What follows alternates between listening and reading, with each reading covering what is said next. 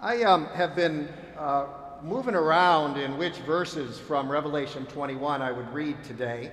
It is a long chapter with all kinds of stuff going on. I want to choose the verses that make most sense for us on this day. So I'm going to shorten what is in your bulletin a little bit. I'm going to read the first 7 verses of the 21st chapter of Revelation and then 2 verses 22 to 24. Listen for the word of God. Then I saw a new heaven and a new earth. For the first heaven and the first earth had passed away, and the sea was no more. And I saw a holy city, the new Jerusalem, coming down out of heaven from God, prepared as a bride adorned for her husband. And I heard a loud voice from the throne, saying, "See, the home of God is among mortals. God will dwell with them, and they will be God's peoples. And God himself will be with them. God will wipe away every tear from their eyes. Death will be no more. Mourning and crying and pain will be no more. For the first things have passed away." And the one who was seated on the throne said, "See, I am making all things new." Also he said, "Write this, for these words are trustworthy and true."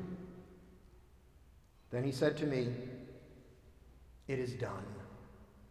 I am the Alpha and the Omega, the beginning and the end. To the thirsty I will give water as a gift from the spring of the water of life. Those who conquer will inherit these things, and I will be their God, and they will be my children." And then later, I saw no temple in the city, for its temple is the Lord God, the Almighty, the Lamb. And the city has no need of sun or moon to shine on it, for the glory of God is its light, and the lamp is its lamb. The nations will walk by its light, and the kings of the earth will bring their glory into it. Its gates will never be shut by day, and there will be no night there. The word of the Lord. Please pray with me. Holy Lord, may the words of my mouth and the meditations of all of our hearts be receptive to thee. O God, our strength and our Redeemer, we pray. Amen. If I were a television writer, I don't think I'd particularly want the assignment of writing the final episode for a long-running series. Too much hanging on it. And at least as far as I'm concerned, they rarely deliver. They just try too hard. Okay, the final episode of MASH was pretty good. The final episode of Seinfeld, the jury's still out. I could mention others and we could take some votes, but I think that would be distracting from the task at hand today. But we can admit that final sermons risk a similar disappointment, at least if they're expected to be like a final episode. But the good thing about a sermon like this is that it doesn't have to be like a final episode. Because in the same way that no sermon is ever the first word in worship, no sermon is ever the final word in worship or in ministry. A sermon is one word, always unfinished, in a long conversation. So knowing that this month was coming, some time ago, I felt moved to shape the weeks between Christmas and today in a certain way. I'm so happy that we could begin those weeks with testimonies from members of the church I cherish. And then hear a sermon from a preacher I dearly cherish, Will Willimon. And I decided to give a more personal word the week before this final week, rather than this week. So this week could look beyond a little bit. I thought that might be a little easier, at least for me.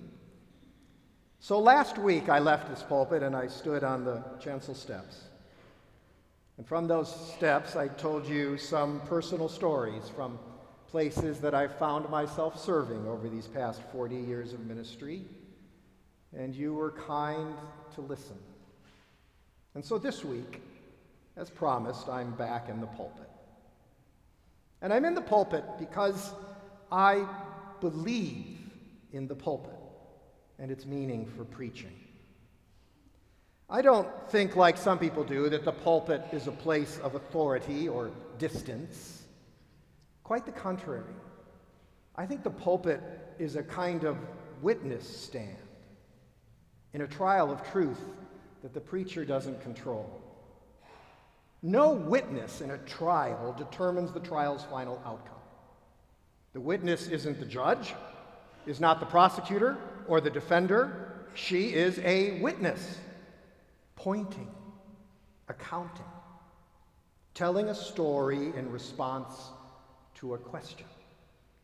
On this stand, a preacher can say, "Look there," or "Consider this," or "This I believe, and let me tell you why," or "This I'm not so sure about, but the church is."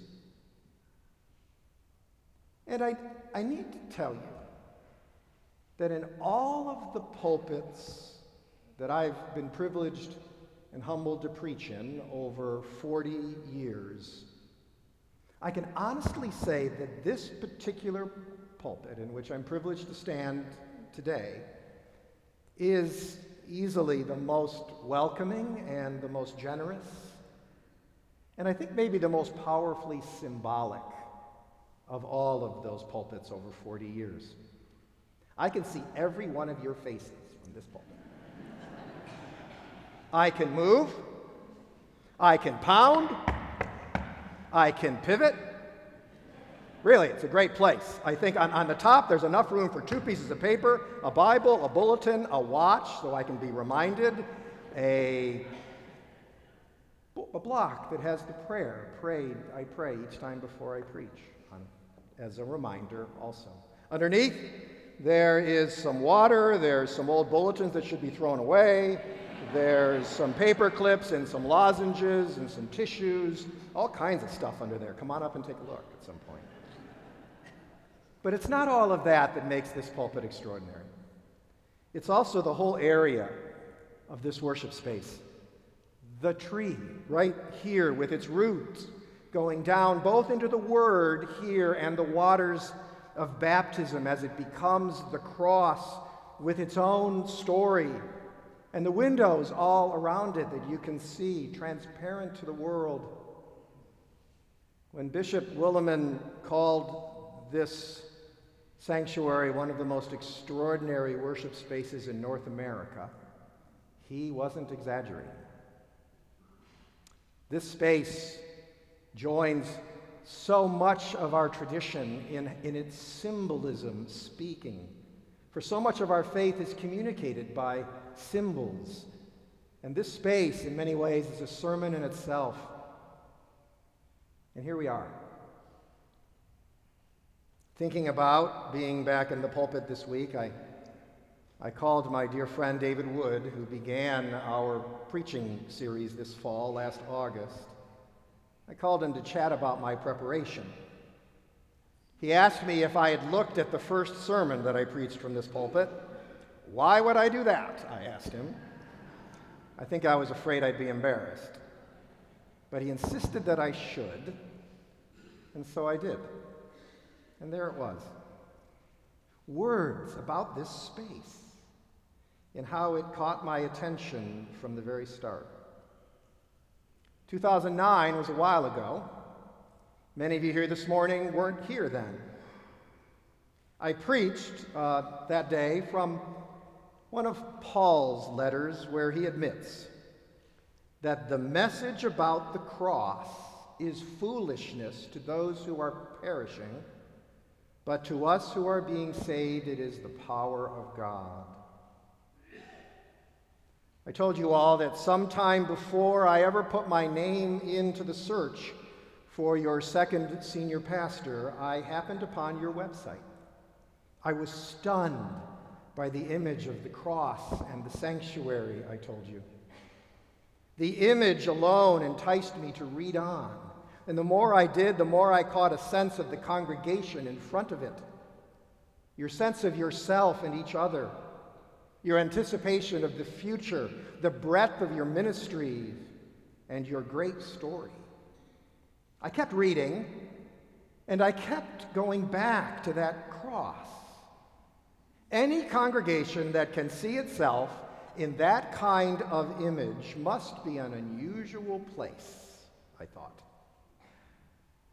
And here we are today. You are an unfinished congregation, I said. And I am most certainly an unfinished pastor. And we stand together facing this unfinished cross.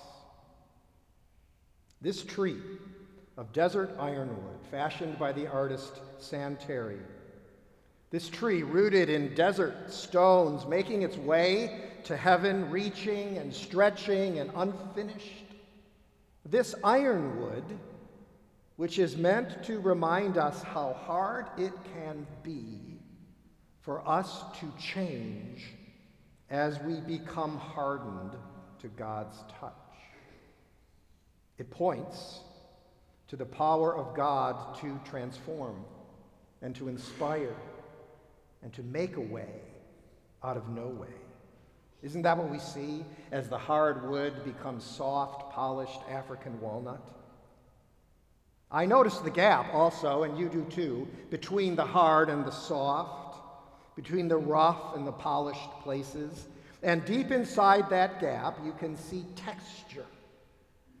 The texture that is the Holy Spirit, filling the empty space between who we are and who God sees us to be.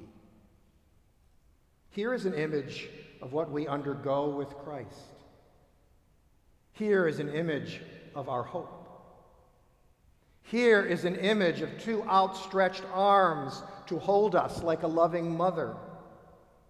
These are arms that stretch around us and make us a people, I wrote. This cross is for children, close to the waters of baptism at its roots. This cross is for youth, learning to understand who you are as followers of Christ. It is for adults, as we become more and more aware of that gap in between and more grateful for the Spirit who holds it together. I would say exactly the same thing today. In fact, I think I just did. Except that today I can fill those symbols with memories. Memories of our ministry together through these years. Memories of how you lived these ideas. Memories of how we have been church together, not just here in this space, but well beyond this space. And so I thank my friend for pushing me back to that old sermon. And with it in mind, I went again to the scripture that I had chosen for today. And I saw there a deep resonance, as if today is just another view of what has been here all along. The passage read in your hearing is from the book of Revelation. With all of its visions and of battles and judgment and strange doings, Revelation might not seem to be the go-to text for a day like this. But it is the final book of our Bible. It is the final episode of Scripture. And it ends pretty wonderfully with an image that I have always found inspiring.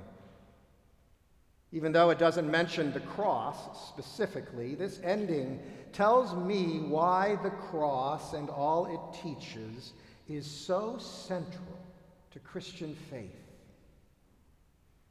And like at the very beginning of the Bible, Revelation 21 is also a story of creation. In the beginning, when God created the heavens and the earth, first verse of the Bible, and here in the end, the same love that made all things at that beginning remakes all things, mends all things, heals all things, recreates. Then I saw a new heaven and a new earth. The first now passed away in Revelation 21. And coming down from that heaven is a new Jerusalem, a new city, a new way of living, a new hope for all people, a new Eden filled by that love that made all things, wiping away every tear, giving life, not death, mourning and crying and pain no more. It is a beautiful symbol. But the key to it, I think, is how the one who is seeing it in that story knows that it is a vision of hope. And that is because he hears a voice speaking. A voice that comes from a throne. Okay, another symbol. So stay with me here. This is a throne on which sits the Lamb of God, the one who sees all of our lives in the story of eternity. The good of our lives as well as the bad, the hurting moments as well as the beautiful moments. This is the throne of the one who died on a cross and who yet brings new life. Many read this as a story of judgment, with the good rewarded and the bad condemned. I do not read it that way. Just as I do not see the cross as a place of division, I read this as a story of salvation. Because the true power here is not the power to condemn, it is the power to heal. Not hopelessness, but promise and tenderness and sacrifice. For as I think about how symbols work in all of Scripture, from the Bible's beginning to the Bible's ending, I am convinced that this new Jerusalem that is descending down from heaven is the image of a crown descending on the head of the one sitting on the throne. The edges of the crown being the walls of the city of the New Jerusalem. And you heard his voice from that throne. It is done, he says. I am the Alpha and the Omega, the beginning and the end. To the thirsty I will give water as a gift from the spring of life. The true ruler of life is the loving, reaching, suffering, healing, teaching, saving servant of all who we call Christ, who died on the cross and is raised in the strength of love for all creation. Judgment is temporary and weaker than it thinks. Love is eternal and stronger than we know. I can't read Scripture and not conclude that in the end, as in the beginning, all that harms and all that hurts and all that destroys will be resolved by that love. And all who yearn and all who wonder and all who wander will be directed toward that love. And all who mourn and all who regret and all who worry will be comforted in that love, Christ's love, taught to us by the cross, discoverable in our lives, lived in all our humanness in the church. Light, bread, wine, water, word, touch, prayer, song, mercy, justice, change, forgiveness, hope, in all things, through all things, for all things, now and forever, Alpha and Omega, beginning and end, first and last, all, in every moment of our lives, in every nook and cranny of the world. How can we live if this is not true?